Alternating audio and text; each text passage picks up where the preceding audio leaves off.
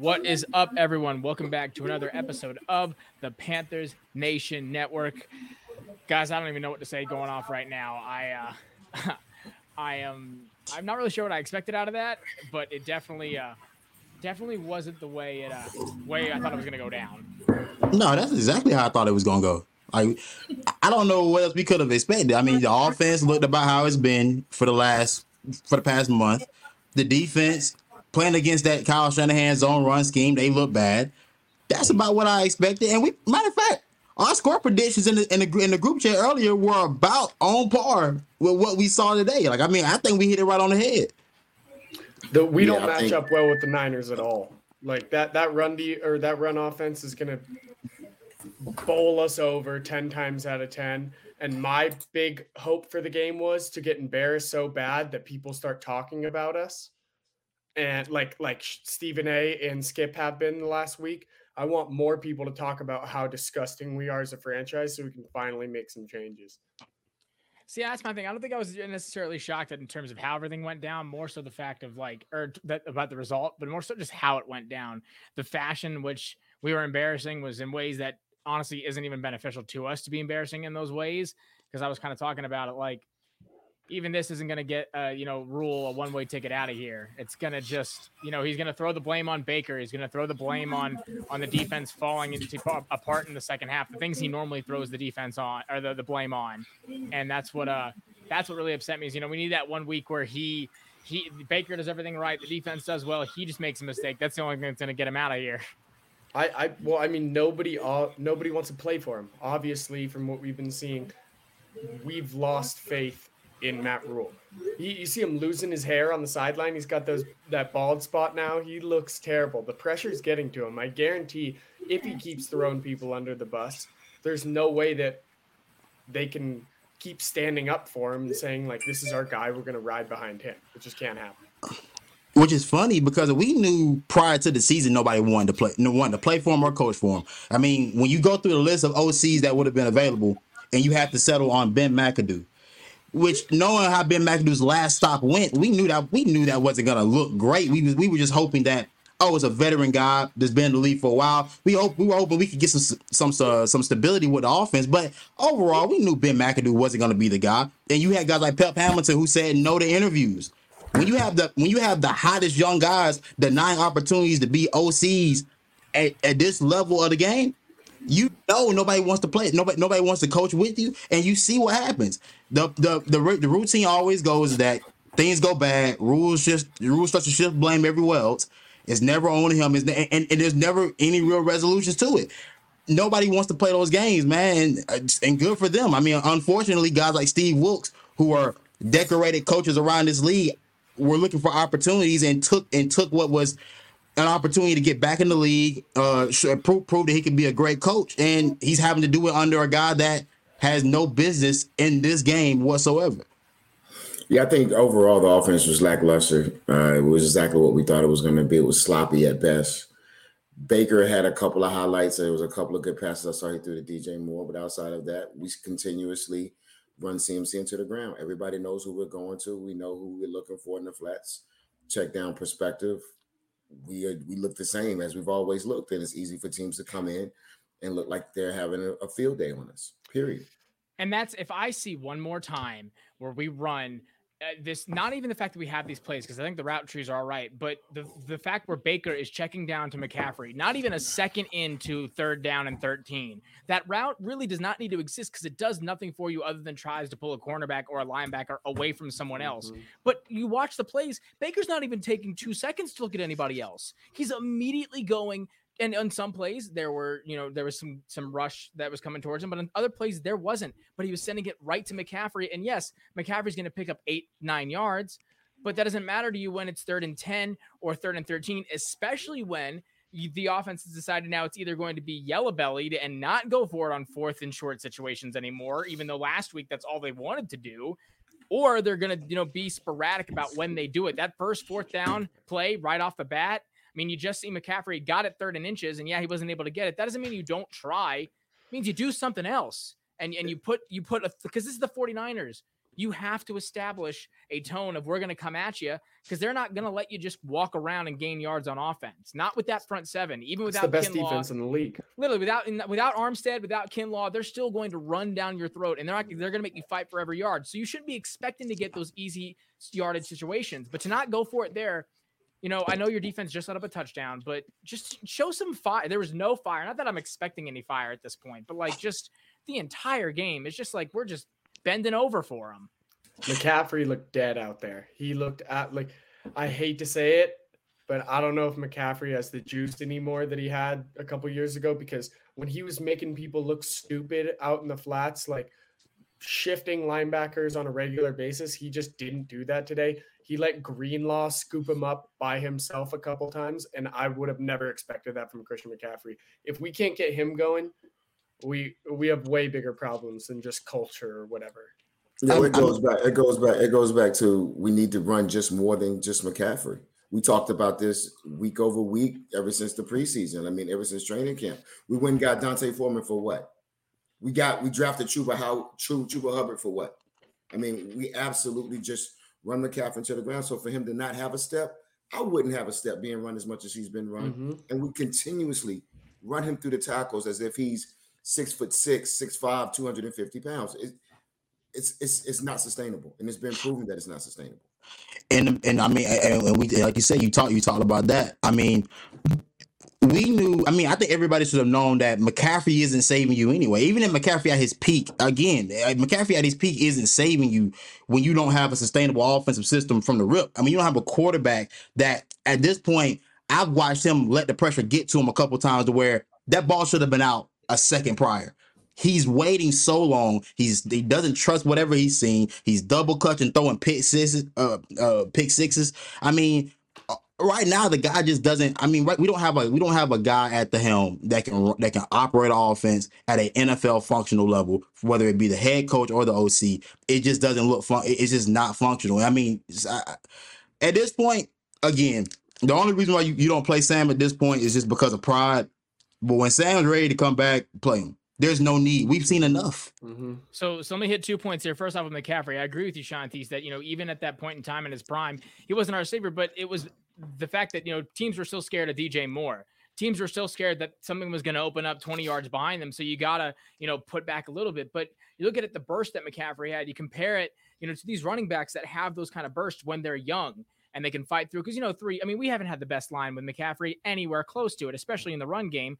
But you'd think 2 years ago, not even, he was putting, 40-yard runs, 50-yard runs, passing that second level against the Cardinals, the Titans. He was putting those runs together. He's making them, getting that hole. But now there's not even a hole there. And I think it's funny watching, the 49ers play the way they did today, because if you are like us and you've watched enough Panthers football, you can see exactly what the 49ers are doing is just molds of what the Panthers wanted to try to do. You have tight ends that make an impact. You have multi-running back systems where guys like Tevin Coleman are putting up 3 touchdowns in a day coming off the practice squad not even 4 days ago.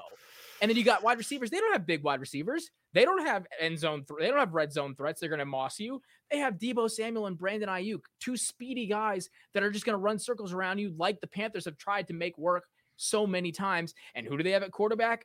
Not a playmaker by any means, but their second string, who was a perennial starter that they brought back after the injury. He's not doing anything flashy, but he's throwing for 250 yards in this game and 2 touchdowns because it's easy for him. Their line is secure and they have a dominant front seven that allows their defensive backs to be a little, lackluster or make plays matter when it happens. That's quite literally what Panthers football is supposed to be. That's what they tried to do, and it's what we prided ourselves on, was having multiple running backs that could bruise you in different levels, 2 speedy guys that you're going to have to chase after them if you want to tackle them, and then a tight end who's going to dominate you every step of the way. And even, we kept Kittle quiet there for a little bit. Deebo did a great job, Deebo was kept quiet by JC pretty much all day, and we'll get back to that in a sec. But going forward in terms of quarterback, there's nothing I need to see anymore. You pump fake your own running back. You pump fake your own running back to the point where he jumps too early and he's not going to get to that ball. And The quarterback situation is what it's going to be. We all knew coming into the year we didn't have anything to look forward to. I mean, we got excited. I got excited. I will definitely take that on the chin with Baker coming in, thinking that he had a lot more to prove. But it just solidified exactly why Cleveland didn't give him the long-term deal. I will also say you look at Kyle Shanahan, right? He knows us very well. He's very familiar with our team. He knows the culture around here, so he's very familiar with that. So he knows how to play the tricks inside of Bank of America. Outside of that as well, his schemes are just what you said is what Panthers football should be. We've got some of the weapons to do that, but we need a coach and we need a coordinator that's going to provide those situations to make us flourish in that type of a game. We don't have that. Again, McAdoo called. I mean, Shantice, I agree with you. I think he did put together some drives there where you saw some promise, but overall, it was a typical McAdoo showing. It was nothing to to write home about. It was nothing for us to hang our hats on and say, oh, well, we at least see where we see some progress. There is no progress. It's the same old, same out. I mean, we don't have a receiver that had a touchdown today. 0. Our running, again, straight through CMC and to Brock's point, he looks like he's beat up. I would be surprised if McCaffrey makes it to the bye week healthy without a scratch. I mean, like you said, I mean, the biggest difference is like we don't play complementary football. I mean, that's as simple as it gets, and I really don't know what the fix is for this offense. I don't think that, like you said, Jack, earlier, there is no fix. This is what it's going to be for the remainder of the year. Will it look better at certain spots? Yeah, maybe. Maybe if you get Sam in there. I mean, shoot. I mean, at least he's not shy about throwing interceptions. I mean, at least if he's going to throw the pick, it's going to look pretty. And we'll at least believe up until it gets picked off.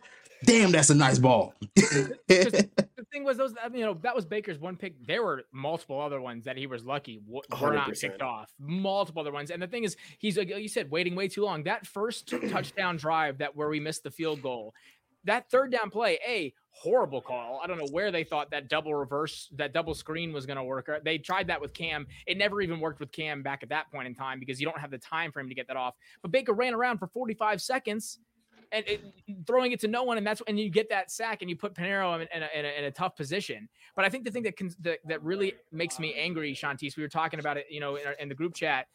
The offense, yes, play calling was. I mean, the bar wasn't set very high, but was better, arguably, going forward. But the thing that still upsets me is that I think you still see rules stamp on it all. Getting down to the red zone, doing nothing in the red zone, not taking those chances, getting field goals. You're down 24-9, and you kick a field goal. And the only reason you're at that spot is because you blocked one and they missed another. Easily could have been 28-29-9. 100%, yeah. And it was the third. It's not like it's the fourth quarter and you're like, or it's early in the third quarter. It was like 4 or 5 minutes left in the third quarter. You need to start putting points together at very least. And it wasn't fourth and goal. It was 4th and 5. You still could have picked up a first down, try to get something, but instead you go for a field goal after you just got one missed by a wide margin. I get you want to make sure you establish, Pinheiro's confidence and bring him back in there. But the lackluster, these plays for McCaffrey, these dink and dunks where he was getting all these hits right off the bat to where they weren't even looking for DJ. And when they were looking for DJ or Robbie, it was thrown at his shoulder. It was thrown above their head. It was thrown to the left, to the right, quite literally everywhere in the field, but where it was supposed to go. And that's where all this just boils over into just inconsistency and ineffectiveness. Yeah, that Baker play. Oh, Go ahead, Brock. That Baker play was the epitome of what he is as a quarterback. Like you've been saying for a couple weeks now, he does not know how to go to his second or third read.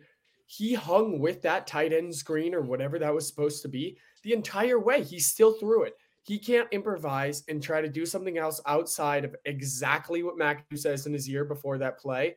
Every time he tries to, he tried to call an audible, I think 3 times today, which is what I saw, like him changing out of a play.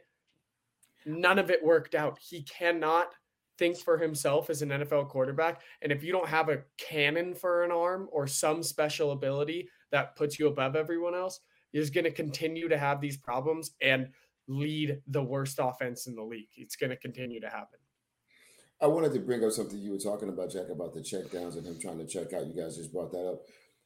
Why wouldn't we run that play if they know that they're going to zero on CMC? Why would we run that play with the DJ Moore? Why would we not put somebody back there to do some of those things instead of, again, relying on CMC. Give it a different look. Put CMC at a wide receiver just to run the play as a decoy. I mean, anything other than what we always do. Every time we line up, we look the same. I haven't seen us line up and look different. We either empty the backfield or it's Baker and CMC. It's really easy for any defense to come in and know exactly what we're going to do. There's no imagination. And I think that's where, like you said, that's why there's no, you can see it both ways. For Jeff Wilson, he was getting not even touched in that first level. There wasn't anyone hitting him in that first level because of the run heavy, the speedy linebackers that we have, prided ourselves on to get and stop all this stuff, but they can't even stop Jeff Wilson and Tevin Coleman coming back from the dead to put up 100 yards each on us almost. But then you look at but then you look at McCaffrey as well, and they're loading up the box. They know exactly where McCaffrey's going. Fred Wilson almost murdered McCaffrey on one screen. And then that's the other thing Baker's pissed me off with. You're taking forever to lead them, and you then see guys coming full speed to DJ, to Teddy, or to Terrence and to Shy, and getting them obliterated. It was so bad. I know we all saw how long it took him to get to that read. Like, it was there. The play to DJ Moore. Was it probably avoidable? Probably not, but he could have got that ball to DJ a lot quicker. At least gave him a chance till he stick and move. Give your guy a chance. The one to Shy, he didn't have a chance. I ain't gonna lie. He gave my dog a hospital ball. It is what it is. But I will say though, in the one time that we used Foreman, right? I'm kind of shifting off key. You put McCaffrey in the slot. You at least make the defense think, oh, there's multiple threats on the field now. I have to actually think, I have to adjust. Instead of just lining up with two tight ends. Okay, two tight ends on the line, one running back in the backfield, heavy set. They're going to run it probably up the middle. Two receivers. Ain't too many right combinations you got here that's going to scare me. No, you actually put him in a slot where we know he can be effective at. You put Foreman in the backfield. You let your guy get a chance. You actually make the defense have to think about what you're actually going to run. Exactly. And it's coming from, and again, it's the thing that upsets me so much is that there's so many examples of ways that what you're trying to do can be successful. Again, you have a team that has Brandon Ayuk, Deebo Samuel, Jeff Wilson Jr., who was putting up numbers today, and Jimmy, who can still take off if he needs to in the red zone. And who was getting the red zone touches? Tevin Coleman, who's like pint-sized D'Onta Foreman that can catch a ball. And you tell me that you can't even think to put Foreman in on some of those situations. Not even put him in. And like you said, you want to run that double screen, Brock?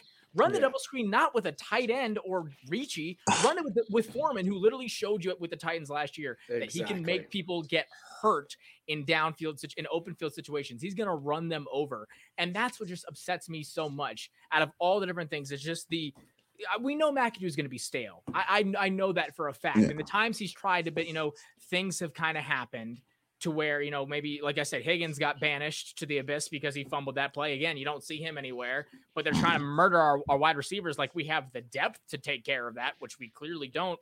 But what really irks me is then when you get in the garbage time, and this was the exact same thing we saw with PJ last year, and since this regime has started, once it doesn't matter, once all the cards are off the table, we can call competent plays and get yards down the field consistently. PJ was looking like he was having a field day down there, and I get you can say whatever you want about who they had on the defense at that time. I don't care about that. They can have whoever they want on the field, but the fact that you now are calling competent plays, the line is the same. You're bringing in Marshall, showing he can do something. Shy was your leading receiver. Yeah. And you know the biggest difference I see with PJ that I seen from any other quarterbacks? Dadgummit, my guy's at least confident to pull the trigger. There's no hesitation. There's no way. Like, no, he's coming out of his break. Boom, that ball's out. Whether it's incomplete, picked off, or whatever, he's at least gonna pull the trigger. You can't play this game half speed. You can't play this game with any type of inklings of doubt, because at that point you're getting guys hurt and you're making mistakes. And that's exactly what was happening today. You're getting guys cleaned up and you're throwing pick sixes because you don't know if you want to throw the ball out of bounds or throw it to McCaffrey. Yeah. I would say this. I said the tale of the tape is just how the game started. San Francisco came out, 6 plays down the field, 66 yards, touchdown. We come out the gate, we get to 4th and inches, and we punt. It's a typical day. It's a typical day in the life of a Panthers fan as they played in front of a whole sea of red throughout the city. That was embarrassing. I think that's the biggest loss off the field is the biggest loss. The picture that we posted on Panthers Nation of all the fans, it looked like a Niners tailgate outside of Bank of America. They made that Levi's Stadium. That's one thing that if you see that as an owner, what are they talking about in these meetings? Are they not like, do they not care at all? Because we have to be, if we are talking about this, what are the people doing the analytics and who do this for their everyday job thinking and saying in these meetings? And I can excuse it with Cleveland. I can excuse it with New Orleans. The trip, the route. I can excuse it with Cleveland. It's not that far of a trip. It really isn't to come from Cleveland. I can excuse it because their fan base is ridiculous and will travel for no reason just to watch their team be mediocre. Although they must feel vindicated as hell with how they've been doing the last few weeks, barely losing to the Chargers right there. But the Cardinals and the 49ers are quite literally crossing the country. There's not that many San Francisco people in Charlotte, North Carolina. I can tell you that right now. There are not that many San Francisco transfers from in that area. And it wasn't even that they were in the nosebleeds. They were paying top dollar, which I mean, in America right now probably isn't upwards of $200. They're paying. They're in the lower bowl. The lower bowl was a sea of red, and then up past that, empty. There was no one there. And I mean, I don't blame you. I wouldn't stay. I wouldn't pay money right now for this organization. My hard-earned money. I could tell you how much a meal costs right now. And I ain't paying the gas, the room and board, or anything to go watch what we put out on the field. I mean, I guess there's a good amount of San Francisco people, but I just still think that it's ridiculous to have that much in there. Yeah. It's the product. It's the product. It's the product that we're putting on the field. Mm-hmm. The product we're putting on the field does not make anybody want to come and spend their money, especially to an owner who's really shown us that he could care less. He could care less what he has. He talked to all the big stuff about, I want to allow mediocrity. I want to make sure that I bring some substance to the Carolinas. And he's done nothing of the sort. He's hiding behind Matt Rule, who's hiding behind Baker Mayfield, or hiding behind Teddy Bridgewater. And we are where we are. We are a laughing stock.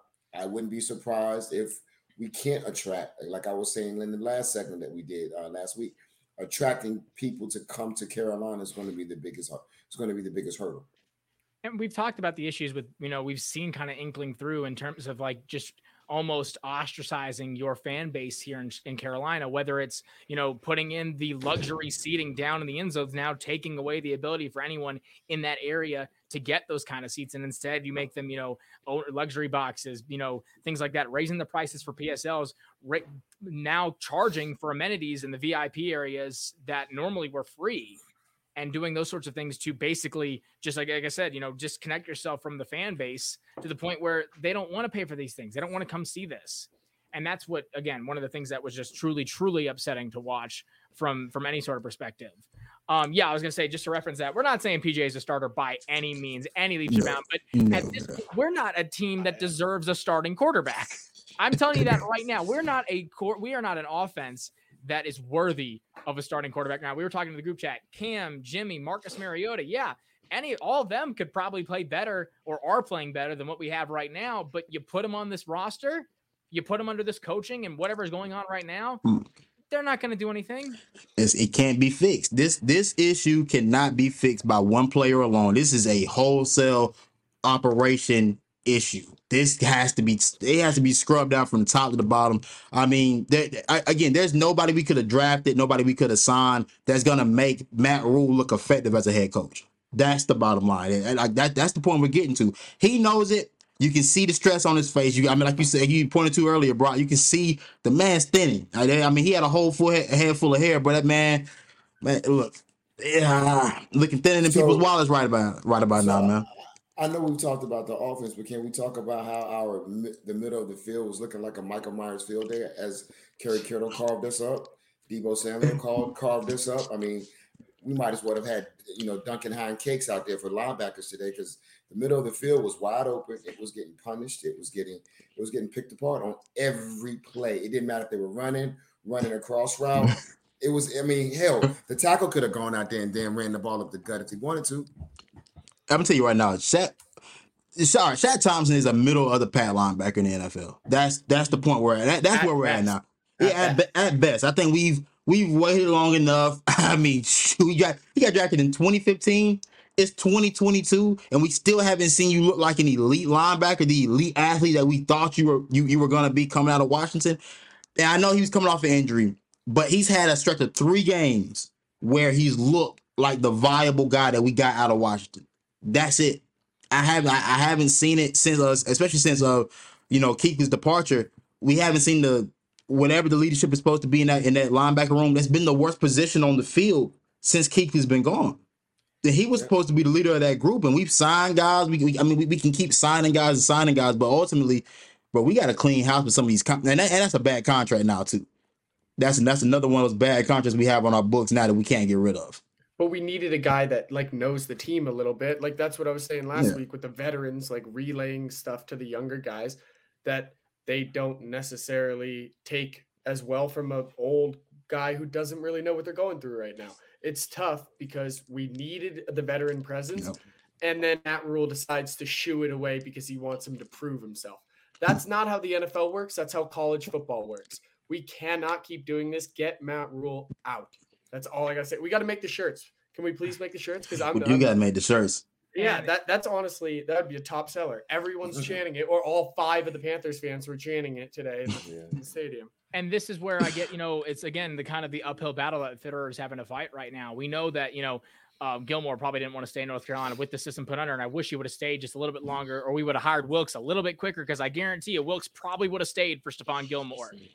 Gilmore would have stayed if he knew Wilkes was coming in. Mm-hmm. And there's that veteran presence we need right there, because we saw the depth was hurting us.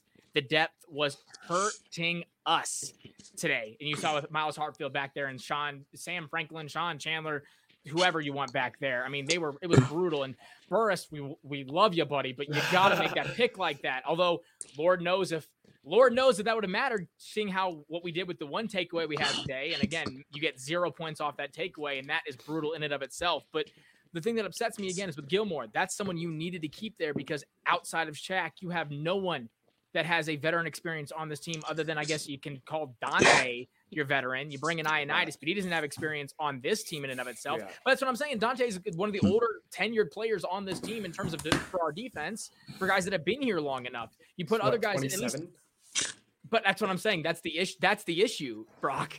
We don't know. You think of it, when you draft 7 guys and 7 to 12 guys on defense in 2 years, and a good 70% of them are still making an active, have an active role on this defense. It's ridiculous. And that's where I get the issue with Shaq. And that was something that was Hurney from the get-go too. Hurney gives him the contract. That's fine. My issue again was in that point in time, we knew Shaq was not the main guy for this team. We knew that since Davis left. Kuechly, even though was holding his own, Kuechly was having to corral Shaq. He was one of the guys. Let's not act like Shaq wasn't one of the guys Kuechly was screaming at there in his last year, to the point where he decided to retire because he couldn't handle it anymore. So we knew Shaq wasn't going to be in it, was not going to be there.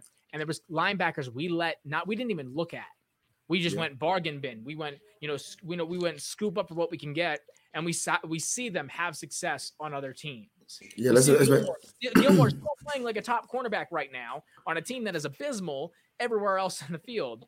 And you see guys that are negatively affected. Hartfield's getting mossed. CJ Henderson is getting just absolutely embarrassed. Ridiculous on this. And Hartfield, I'm not going to put, he's been a plug player for a while, but he's not a starter. He's not someone who's supposed to be going up against these guys. And I'll give it to you. You can't let Coleman do that to you. No. You can't let Coleman do that to you. Have some pride. You're a defensive back, bro. I swear to God, if you play corner, safety, or whatever, and you get lined up one-on-one with a running back on the outside, he wasn't even the slide, he was on the outside, and you get dead like this, bro, we gotta have some pride, man. We ain't got NFL players in this locker room. That's the biggest issue, man. When that report came out, when those rumors came out that the Wolves didn't think Sean Chandler was an NFL player, Sam Franklin was an NFL player, I think you got to throw Myles Hartfield in that basket too. Because my God, how do you get beat by a running back, and your defensive line did exactly what you're supposed to do? You made him just throw it up.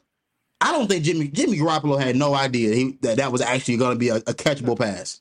No, he threw a couple of those he wasn't even expecting to be catchable passes. And so Fitterer again is just pushed into this hole of Rule wanting these hybrid linebackers that are small and can stop the run. But again, you might not get it from Nick Chubb. Nick Chubb might have only gotten 60 yards, but look what Kareem Hunt did. You go Saquon, he might not have put up those yards. You keep going down the list of who's putting up. You're still getting run all over, especially in moments when it counts. But this is the thing with Rule.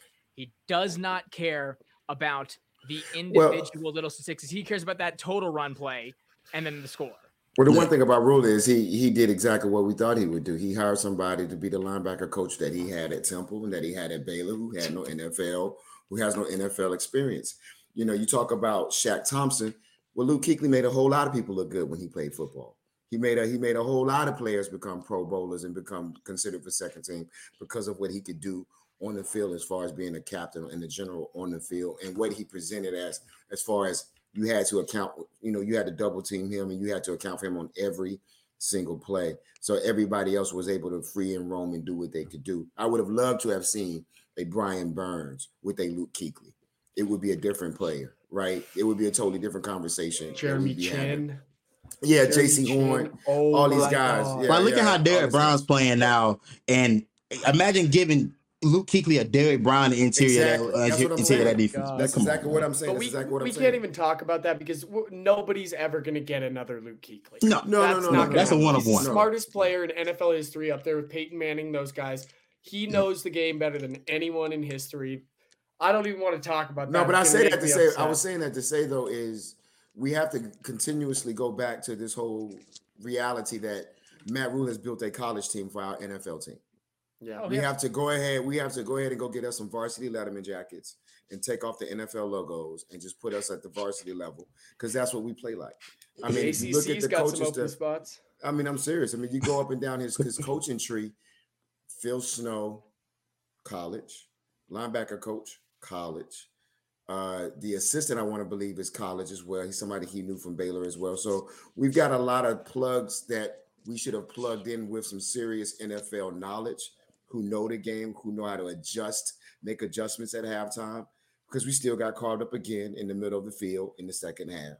We did not figure out the ways of trying to circumvent that. We were routed on big play after big play down the field. CJ Henderson is definitely a liability. No action Jackson did exactly what I thought he would do. Thus far, he was no action. It is the most frustrating part of being a Panther fan. We can't keep our stadiums the same color. We can't keep our offense looking like it's a true offense because we can't get in the end zone. Our defense stays on the field as an offense for 3/4 of the time, and our linebacking core seems to be as soft as putty. So for the sake of me, I don't see any sort of spark for the rest of the year. I'm hoping to be a little bit more positive, but I'm really not seeing any positivity right now. And that's the pipe dream that, I kind of have as a fan, like, especially in terms of you look just like the connecting on offense too. I think the aggravating part is we have talent. We have raw talent, young guys on this team. Literally 2015, 2016, I would have been screaming for the amount of guys on this defense when we had people that were 2 steps away from retiring in Florida on our defense playing in the Super Bowl. I would have been screaming for a J.C. Horn because let's stop real quick. It doesn't matter if you can't cover anybody else, but J.C. Horn, for the most part, did incredibly well against Deebo Samuel to the point where his name wasn't even called. And I would loved it when I heard the Gamecock versus Gamecock. That is what you dream of as a South Carolina fan, especially a day removed from beating Kentucky. Just going to throw that in there as a shameless plug.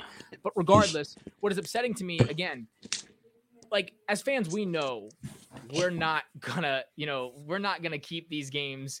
We're not favored in these games. We are not, even close to favored in these games. As coaches, I understand you get every point you want to, but I would be personally more okay with losing if you went for those 4th and go situations. If you try to get those touchdowns in the end zone and you don't get them, to me, that is at least you're trying to score to prove that you can score as a football team.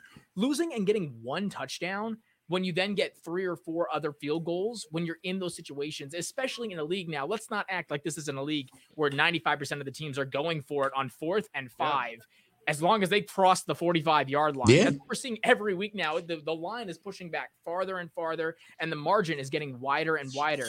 But we're still he didn't even flinch on that 3rd field goal try. He didn't even flinch to think, you know what, it's 4th and 5. Maybe we go for it after shot, or I think it was Ricci, tried to dive for as much as he can. He said, nope, field goal. It's what, 24-12? Nuh-uh, field goal. Give it to him. We're okay.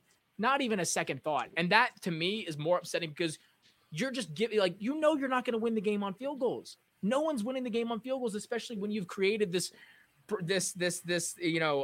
precedent for not winning. For how many games was it now? 24?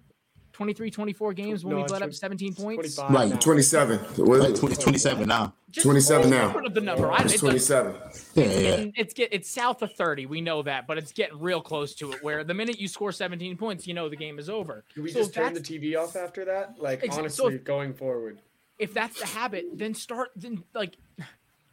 Rule just knows that if he just gets these little victories, these little points to make it seem, like I said, as long as the game doesn't look like it was solely his fault that he lost, I guarantee it's going to go on Baker this week in the press conferences. You know what? That pick six doesn't happen, guys, and we're right in there. That's 7 points off the board. Panera doesn't miss that field goal. There's another 3. We're right there. We're right in it, and we were super effective there that last 4 minutes when PJ was in. So just wait for it all to fill in, and I guarantee you we're going to get it. That's exactly how it's going to go. I will say I've seen this name pop up in the chat a few times. CJ Henderson. Do we want to talk about him? Just shed a little bit light on him for a second. He's awful. It's pretty damn bad. Terrible. I think honestly, I mean, I'll let you go with it. I think, honest to God, I like we all are, and we know this. I'm more disappointed in Dante. I really am, because CJ was. Because look at CJ is, again, he's what, third year, fourth year player, and at the draft, guy. And at the pick he was given, you know, you expect more out of him. We didn't give that much money for him when we got him. And under Wilkes, I was hoping for a bit more longevity, and I'm still waiting, you know, the whole season with Wilkes, because he had those injury issues at the beginning of preseason, you know, the offseason, to where I'm not giving him excuses by any means, but who I'm putting more blame on, because you knew JC was going to be your lockdown guy. Henderson should not be in those situations. He should not be getting put in those situations to where he has to make that play. Again, he is a piece that we've tried to put in. Dante is a guy you just gave however much of your cap to. Yeah. And without giving anything proven. So, like, I get CJ's looking bad, but when has he he's not giving me anything to think that he should be playing better than that, other than his draft. That's the only thing that's giving me the ability to think that he's going to be better than he is. When JC was out there, Dante did look a little better, but it was more like people were getting like 5 yards of separation on him anytime he did get beat, which makes him look 10 times worse than he is. I don't think Dante had the worst game, but he was the one that we had to count on in that kind of situation, and he didn't step up for us. And that's where we should be knocking him completely. Yeah, the biggest shout out goes to Damian Wilson today by far on the defensive side of the ball. He balled out the most out of the defense today. He's the one that pretty much, I think, was the leader today. Kept us in on a lot of the game, getting them out three and out quicks, getting back there. You know, I think he got a sack today. I think he had a couple of solo tackles where he was a disruptor. So, I mean, you know, I think Damian Wilson is the biggest. But again, it goes back to what we've all been saying, I mean, from the beginning, in that I think, honestly and truthfully, the defense is tired of carrying the team. They've gotten to the point where they're like, you know, we might as well go out here and score because you can't. Go ahead, Jay. And that's what we always talk about it. Capitalizing off of turnovers, capitalizing off of honest to God turnovers in offensive territory, to where you always said, oh, you know, it's been trouble establishing drives. You don't need to establish drives. And the thing that irks me too is you get a turnover in the NFL. If you get a turnover in offensive territory, what is the one thing you're supposed to dial up that next play? Go for the shot zone. And it just baffles me that McCaffrey, get a halfback read, get an out route real quick. It drives me insane, because every single time we've had a turnover to the point where we're getting the ball, and that's not been many, because, you know, I've had a couple where there was a touchdown. You know, Frankie, I think that was one thing you were talking, like you said, Jason, that made me feel a little bit better. Frankie was out, Wilson stepped up, next man up, Littleton at least made a presence this time. He had a couple tackles and was at least at the ball. I'm still not worth what we paid for him. And when you have guys out there that you could have gambled for, like a guy like Roquan Smith, throw the money at him. The Bears don't seem to know what they're going to do with him. The Titans have eight linebackers that they can't even play half the time. Throw some money somewhere. And even, you know, you look at guys like the 49ers. I mean, they're still making people work off of second and third string. But so that's what the turnovers, and every announcer knows it. Every announcer knows that this defense is carrying this offense. And at a certain point, the attrition is going to set in. Yeah. And it gets to the point where you're going to just keep getting run down. And it's always aggravating, because then it seems like once the offense does get that point, whether it's right up to the end of the second half or the first half or the beginning of the second half, once we get a touchdown or we get some positive points, finally, the defense is by that point so just run down. And finally, they've honestly been sitting on the sideline long enough to get some rest. So then they come out a little bit worse for wear. They were a little bit rusty when they come out, and there's another touchdown right off the bat. Because they're not used to being off the field for that long. I mean, the thing about the NFL game is that there's only a handful of plays that really tilt the scale in every game. Mind you, when you threw the pick six, it was 10-3. Exactly. And we had the ball coming off. Had the ball coming back out of half. Think about how much you just swing a game by making that one catastrophic mistake. And I saw it in the chat. I mean, Baker did give his guy some chances early on to make some plays, and that's kind of where I was leaning towards. I like the play calling early because he did try to give the guy some chances, but when your defense is doing all they can at this point and they've kept you in the game, because Jimmy G, I'm gonna be honest with you, Jimmy G was gonna keep us in the game because he wasn't gonna make the play to end it. It took that Mosley pick six to really tilt the scale, because I know Jimmy G like a book. He's not gonna do anything to win you anything. That's just not what he's gonna do. It's gotta be that defense. But he did do one thing I did like about Jimmy G, to speak on it, because we were in the runnings to get him. The one thing I did like is the way that he managed the game. And I like the way he stayed even keeled, even throughout the fact that we were getting back, that we were putting pressure on him. I mean, it wasn't as if we weren't getting to him. It wasn't as if we weren't falling at his feet. We were getting back there, and we were making some noise. And he remained patient in the pocket. He made some good decisions. And he's very effective in the red zone. I mean, hell, he even had the gall to try to run it in on us. I was like, oh, my God, we're going to let Jimmy G run this thing on us in the red zone? Come on now. And, of course, when the run game is as open as it is, you can be back there calm, cool, and collected all you want. It feels good knowing Kyle Shanahan's going to give you the plays, what you need to do to succeed. You see Baker in the pocket, and you see Baker when plays break down. It doesn't look the same as when Jimmy G does it, because he's freaking out. He's looking left and right. He looks like he doesn't know where he is. And that is having faith in a playbook. And in the red zone, you got to know the Niners are going to run the ball, and they're going to keep running it down your throat, especially when Damian Wilson and our guys have zero play recognition and can't get to an outside zone. It's absolutely insane. I love Damian Wilson. He stepped up today for Frankie Luvu and filled the role of making big plays and doing things to try to change the momentum. But when you can't sniff out an outside zone, we can't stop the run or we're never going to be able to with linebackers like that. It starts there. And that's what's so aggravating, is because that's if it's believed to be true what was said in that Twitter thread, that's the exact reason why we selected those guys and why Fitterer had his hands tied, because Roland Snow wanted these smaller guys that were going to be better to start in the run.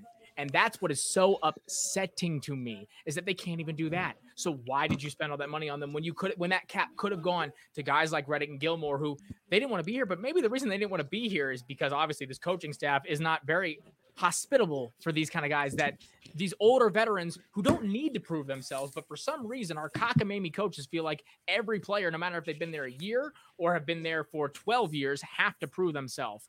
Talking about the quarterback situation, we got the chat going off of it right now. I'm gonna say, for me, with Jimmy G, it's another thing where, like, obviously, yes, I think Jimmy G, Marcus Mariota, I'm just going to say it, has not played poorly. And I mean, he's got Arthur Smith as a head coach over there, so leave that as you want it to. But I'm not entirely sure that, again, any of these quarterbacks, it's like I've said with rookie quarterbacks for forever. I think, like Dimitri said, Jimmy would, like you talk about it, Brock, and playing with the playbook, knowing the playbook, trusting the playbook, making it work. What playbook is there for him to trust? I mean, if the playbook if the playbook is giving it to McCaffrey for a halfback read on 3rd and 8, then I can go there and do that. Give me a helmet. I can stay. I don't need to see over the lineman. I won't be able to see over the lineman. I don't need to, because I can just hand it to McCaffrey or throw it right and know McCaffrey's going to be there within 3-4 yards and get him physically hurt even more. We keep putting McCaffrey in the situations to bang him up even more. And now you're doing it to every wide receiver. And the problem I hate is that, Jimmy, again, in this pressure with this playbook, probably wouldn't have done too well. Marcus Mariota, we know, can't handle himself in that kind of stuff. I think, again, it's just this black hole that is our coaching staff that is not going to facilitate even CJ Stroud or Bryce Young. And let me tell you what, if Bryce Young is in here and he's getting hurt the way he's getting hit at Bama, he's not going to last 2 weeks behind our offensive line that let up 6 sacks this week. 6 sacks. I think it was without Kinlaw. And did Armstead play? I can't entirely remember. No, Armstead was inactive. So you let him. And Bosa was out. And Bosa was out too. Bosa left the game. Bosa was out too. But there was guys that I didn't even know making sacks out there. Exactly. My whole family's Niners fans. I watch all the games. I don't know any of those guys. Yeah. Exactly. But I mean, back to the question of Michael asked about will we want Sam Darnold back? No, there's no harm in it. You paying him $18 million. Shit, make him earn it. I mean, make him earn it. I mean, look, at this point, there's really no reason to keep on moving forward. Baker isn't going to get any better. The confidence level, I don't think it's not going to grow with the more losses we take and the more he gets battered. It's not going to help. So at this point, yeah, play Sam absolutely. I mean, I'm not looking for anything to change. Me personally, I don't want it to change. I mean, at this point, we're going to be bad. Let's go all in on being bad. I've been waiting for this for 3 years anyway. Let's tank it. Let's go, because it's some quarterbacks out there that I'd much rather have than the guys that we have right now. I mean, give Sam a chance. I believe. I believe he deserves a fair shake to at least get a chance on the way out. This is probably going to be his last chance as a starter in this league anyway. Both of these guys. So by all means, bro, have at it. Listen, if he plays anyway like his Jets play with some heart, we can put Sam Darnold in tomorrow. We may even win the game. Michael, I say with the O-line, again, I don't think they were that bad today either. I think there was a couple stupid penalties there. And again, you're going up against that front seven. I wasn't expecting them to be able to hold the line that quickly. The thing that pissed me off was, again, was Baker's inability to make decisions when he had multiple seconds. Now, and let me track back, because we said, all the dump off passes. There's a reason to have those dump off passes, because the blitz is coming. They're going to send 4 or 5, and you're going to have to get it off somewhere. What upset me was when that rush was not coming. That was still the first thing he went to. And in a game where that front seven is going to come down on you, you can't hold the ball for as long as he did. And the defensive backs on the 49ers, while they are able to make plays, are still not top tier in this league. And there was plays. I saw one of them where Baker threw it away. Shai had run a out route. It was and he had it wide open right in front of his face, and he just will not throw it. And so that's where I am, a bit more concerned. And the thing that, again, to Shantice's point, and it's the point we've made every freaking year with these young quarterbacks, to the point where, again, I wanted Hurts to sit for a little bit while we got this stuff figured out. I would have loved to have him. The thing that's is an issue is, last year I said it was the offensive line. We can't put a young guy behind this offensive line. I thought that was the case. I still believe it to be the case, but apparently even a veteran guy cannot put back there. The thing that upsets me is that we can't put a new quarterback in this offensive scheme, in this coaching staff. We cannot put a new guy there and let someone else be tainted by the just incompetence that is our offensive coordinator and Rule right now. So to Shantice's point, I hope they are gone. The problem being is they keep making the mistakes to where, again, Rule can displace some of the blame. That's his best talent. You want to know who he is as a coach? He is a spin artist. I keep saying he needs to find the pipeline to PR, because he can make any scandal look like it is a charity case. He would have been all over every single scandal that's happened in the NFL. Calvin Ridley would be playing football right now if he was their PR person. I can tell you that right now.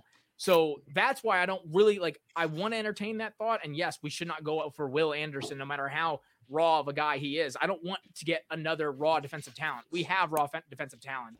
Even Yatur was showing signs of life this week. He did. Oh, yeah. I think he heard us. Pretty good. You look pretty good. I think he heard us. I mean, he was out there making plays. Was he the one that blocked that field goal? Did they find out if it was him or Derek Brown? I think it may have been Yatur. I thought it was Brown at first too, but the announcers kept saying it was Yatur.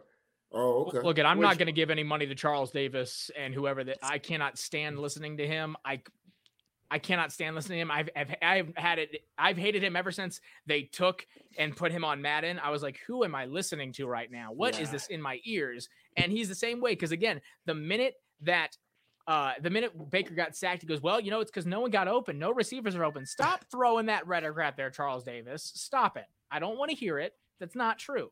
So stop it. But I think it was Yatur. I just off of sheer wingspan and body ability. Derek Brown, 6'5" with the long arms. But how he had to go through there. I think Derek Brown has one of the most pass defenses in the league right now.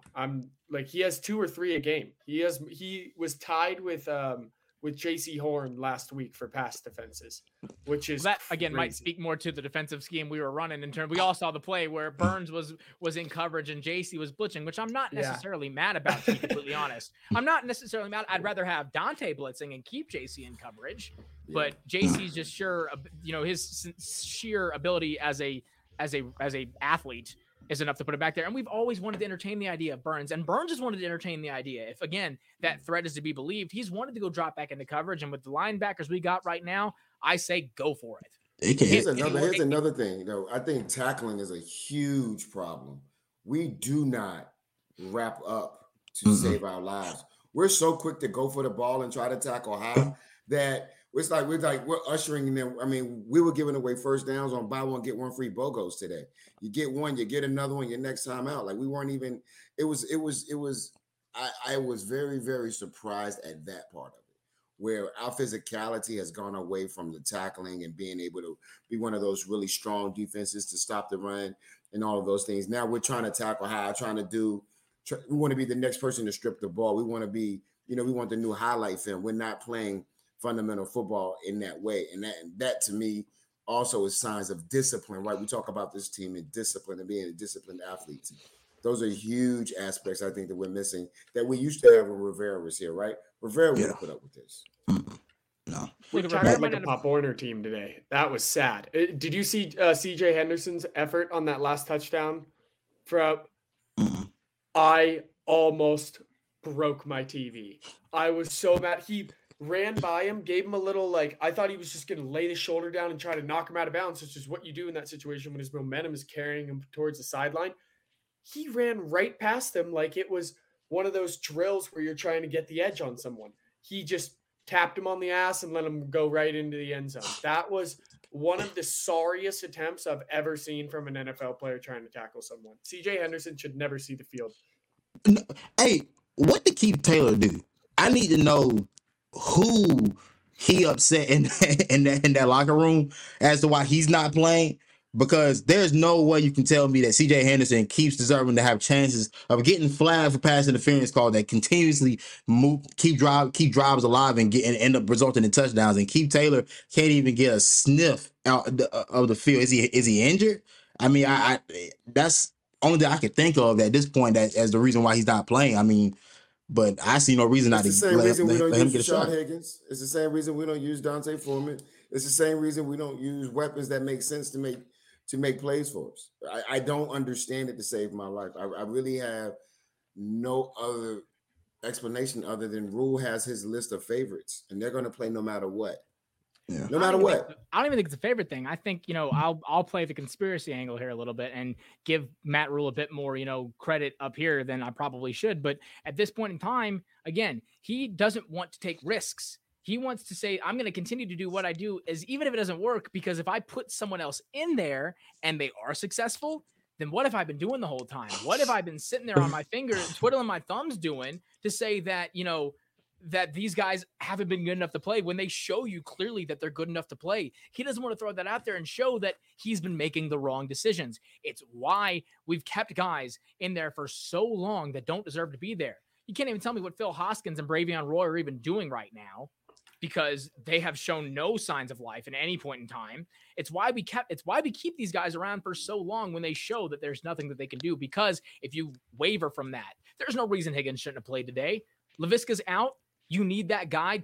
Terrence also didn't play. That's the thing. If Terrence played, I'd be all right. Cool. At least Terrence played. No, Terrence didn't play. Yes, he played a lot more considering what he has been getting. He got a lot more burn. But we're at the point in the season now, already at 1-4, where I'm like, let my young guys get some burn. Like, bro, I'm cool off Robbie Anderson. I was wrong about Robbie. I was wrong about Dante. I admit, I'm a man. I can admit that. Let's just roll with Terrace, roll with Shy, roll with Keith Taylor, roll with all the young guys that you drafted, and at least let them get a shot. Because at this point, while we paying, I mean, like I said, they ain't getting none of my money. That's all I can say. I mean, if y'all still go to the game, that's on y'all, but they ain't getting none of my money to pay for that, man. I can't do it. Well, you don't have to worry about it, Shantice. We're gonna have next person in, next team inside. It'll be their new home field. They have 2 extra home field advantages throughout the season coming to North Carolina, coming to the bank, because we're not buying tickets. We leave. What was it? The end of the third quarter. I think half of the crowd was was gone. You looked at 14 minutes left in the fourth, and it was atrocious. It was so many empty seats. It looked so disrespectful. I mean, if I'm on the sideline and I'm playing and I'm turning around and I see that, what does that make? How does that make me feel as a player? Right? My own home doesn't even want to sit here and watch me play. As far as, that goes, I mean, Tepper is too concerned about, painting, making sure the end zones are painted, even though we spend, as far as, that goes, I mean, Tepper is too concerned about, painting, making sure the end zones are painted, even though we spend very little time inside of that end zone. We want a different end zone each and every week, even though that, we're never in them. What I'll say though, to your point, Shantice, I'd actually say Robbie, hasn't been as big of an issue. I mean, he's getting about as much productivity as he has been, and he did catch a few, balls downfield. But again, if Baker's not going to get it to anybody, I mean, that's true. Shy was getting more calls, but we also know Shy and DJ's route trees are a lot more susceptible to what Baker's been doing. Robbie, we know, is really just good to run a wind sprint down the field or a skinny post and get there where he needs to get there. And he did that a few times if Baker put it on him. There was one where he put it way behind him or way out of bounds. And I don't think Robbie's going to make that, but there's been nothing to me that it's kind of like the CJ Henderson thing. I think there's no reason for CJ to be out there because of what he's been doing, but I haven't seen anything from Robbie to make me think he's going to play any better than he has been, or to the money that we're going to give him. But at that point in time, again, if they're not going to put Terrence in there or actually give him a role that's going to allow him to be successful, they're just going to put them in there for where they can. I mean, I like seeing Shy in there more. Don't get me wrong. Probably, on another team would not get this much playing time. I would have to say, and that is a concern in of itself. But honestly, neither would Robbie, and neither would Terrace at this point. Like, we don't have a guy like that. But the thing is, we've never had guys that are going to be starters on other teams. Even going back to the Super Bowl era, we were still running with Ted Ginn in the law office that Cam had to play with. So, again, if you have a good coaching staff that can facilitate it, you can make that happen. Aaron Rodgers, again, is Aaron Rodgers, but is making Romeo and Juliet and whoever out there and Hazard marks look like all-pro wide receivers, even while they're losing to the Giants. That's Aaron Rodgers, though. Yeah, it is Aaron Rodgers. But at least I don't think it's the coaching. Oh, sorry. Oh, no, go ahead, man. I don't think it's the coaching staff whatsoever with that. That's like a top 3 quarterback of all time. But I think what Matt Rule's trying to do is plug a guy in like Shi Smith, and then if he ends up doing what outstanding, he's going to be like, what do you mean? I brought you him. I'm doing all these good things for you, bringing you players that you wouldn't have thought to put in. I think he's gambling, which is playing it safe by not trying to override himself with the Rashard Higgins, sitting him on the bench. But I do think he's gambling on a couple guys to make him look real good. And so far, it's really not working out. I mean, my biggest issue is that the guys that we have can be productive anywhere, because we've seen it with Teddy. If Teddy can get you 2 receivers over 1,000, and then you had 4 guys who total over 1,000 yards the year Teddy was here. I don't think it's an issue of whether these guys can actually play. I think it's more so of an issue of maybe we didn't give Joe Brady the credit for some of the things he was doing offensively. Now, he did miss on some things, and I ain't saying I want Joe Brady back, but he had more concepts and things that were useful. We knew we could move the ball in between the 20s at the very least. We knew we could. The red zone's been an issue since the Matt Rule era started. That's been the issue. But from 20 to 20-yard line, we can move it up and down. At this point now, we can't even figure we can get it up to midfield if we start from our own 25. So I think you made some great points there. It's not necessarily the person. Well, I'll tell you. Let's put it this way: Teddy Bridgewater was a different animal in that Teddy was a little bit more versatile than a Baker Mayfield, right? So if you put Teddy in that situation, I think we crapped out on Teddy Bridgewater a year too early. I think we should have kept him an extra year to give him a little bit more semblance in that. I would say Joe Brady catches most of the flack for is because he came from college. If he would have been another pro OC doing that, we wouldn't have had the same sort of conversations around it. Would have been, well, he's introducing a new system into a new organization. With the Joe Brady coming in, now you're saying, oh, he did all of this at LSU, but he hasn't proven anything at the professional level.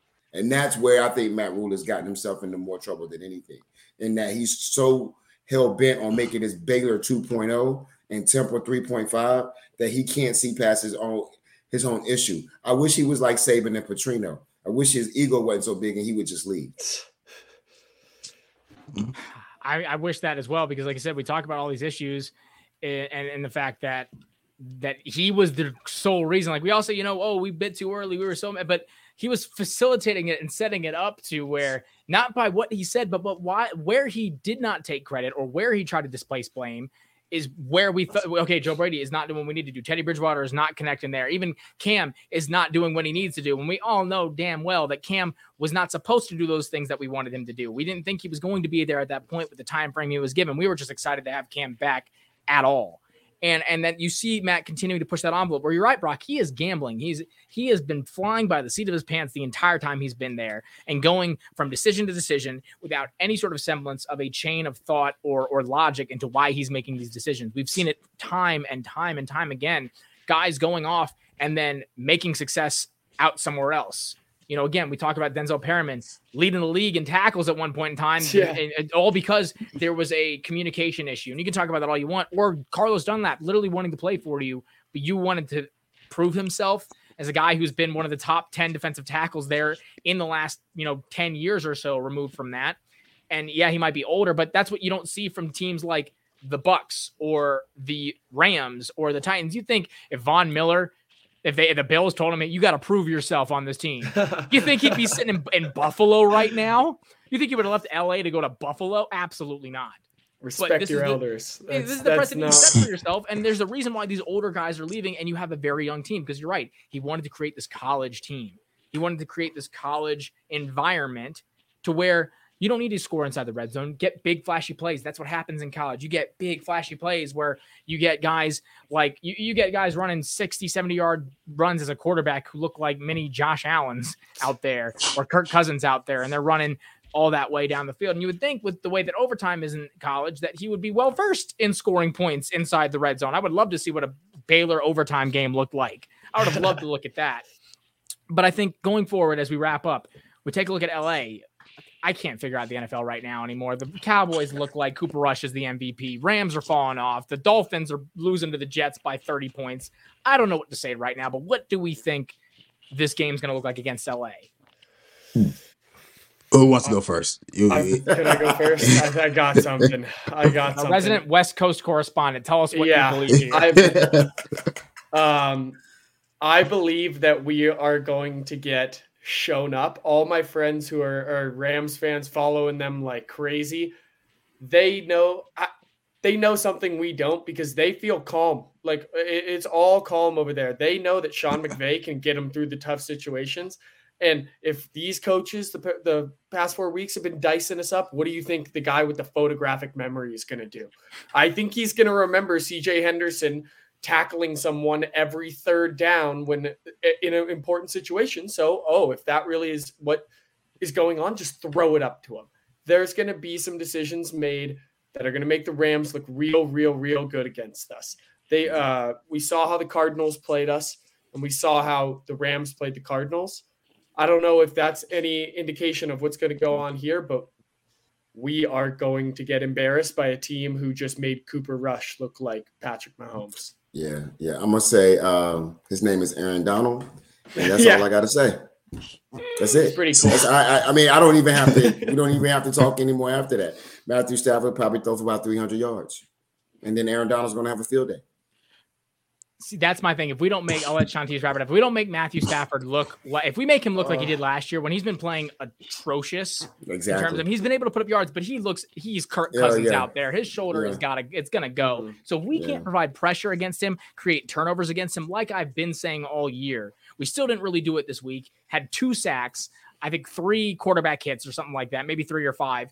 But if we can't do that for Matthew Stafford, I'm going to lose my mind. I'm going to lose my mind. And I'm going to say that I think there's got to be a point in time where we start questioning, the coordinator in the middle of the year isn't very common, but with the way that this Rams game could go, especially with an offense that can be stopped, we've seen it be stopped. Don't tell me the Cowboys are a Super Bowl team back there at the but if we make them look like a team that can't be stopped and make them look like they did week 1, Phil Snow's got to go at this point. He's got to go. If there's a 28th game, 29th game, 30th game where we get let up 17 and we cannot win that game or even match 17. I want to see what that stat is. I don't care about how many games you could win giving up 17 because that can be tough. I want to see how many games where you can score 17 and at least tie up the game. I want to see how many times we were able to, because that is probably the same number.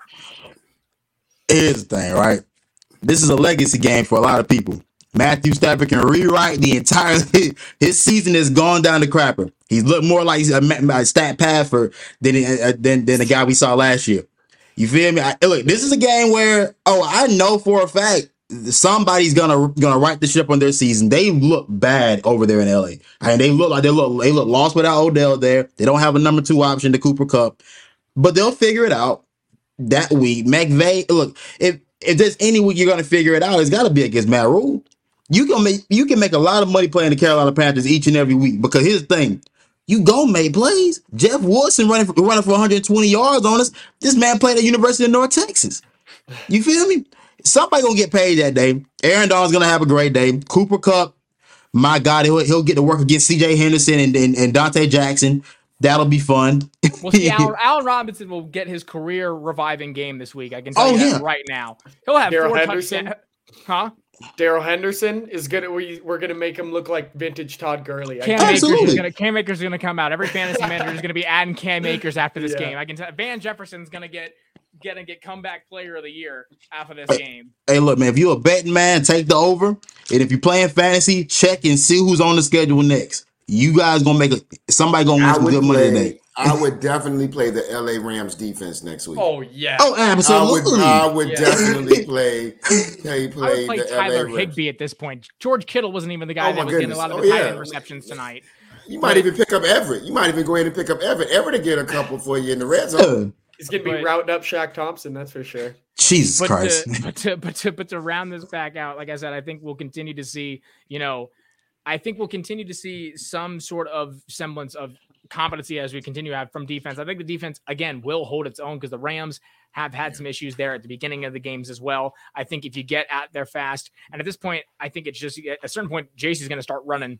I think Burns is making his name, and I cringe every time I see Burns make a play because it only continues to boost his resume to get him shipped out of here. And that is the last thing we want or need right now. But at this point, it's getting to that level. It's getting to that issue right now. But I think that, we'll be able to create some pressure.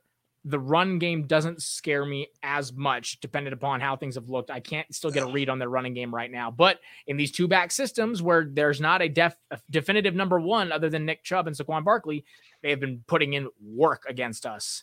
And I think it's going to be very similar to this 49ers game where they're going to get a touchdown. Defense is going to strap up, get things together, create some turnovers, strip sack Stafford or get an errant pick somewhere and try to hold some. But then there's going to be too many weapons on the offensive side. JC is going to go up against, Robinson or whoever against Kupp and whoever he's going to go up against. I think the middle of the field will be wide open, just like it's been all year. And Van Jefferson's going to have a field day with that. Or Allen Robinson's going to have a field day. But I think that, that's how it's going to go. And we're not going to do anything to account for the front 7 push of the Rams. And Corey Littleton is going to be sitting there wondering why in the world he left LA to come here. Yeah. Icky better eat his Wheaties. He's going to have a long Sunday. I feel so bad for Icky. I'm going to say that right now. I know we expected a lot from him. And I think that was just a little bit of hometown fever there. He gets Bosa. He gets Aaron Donald. Miles Garrett. He gets Miles Garrett. And then, welcome to the NFL, buddy. Yeah. He's had one of the toughest starts going forward. So I'm still holding on to some of these positives, trying to buy a string. I'm not going to say it this week. Keep listening, keep waiting. We're not pounding really right now. So just stick around. I don't know what's going to happen. But guys, thank you again for coming on to our live and tuning in. We're going to have this episode up here in the next few days. Again, all of y'all, thank you for coming on and listening to us babble and rant incoherently about the psychotic nature that this team has put us in. But again, thank you all for listening. We're going to have more of this going. We have another 4:00 game. I'm getting kind of tired of these 4:00 games. I don't know. I can't tell. I know you. Yeah, for you, it's great. You don't have to wake up at 9 a.m. anymore. You can wait a little bit. He's reporting it's 5:00 when he's done here. Yeah. But until then, y'all, keep waiting. And sure, why not? Keep pounding. Fire rule.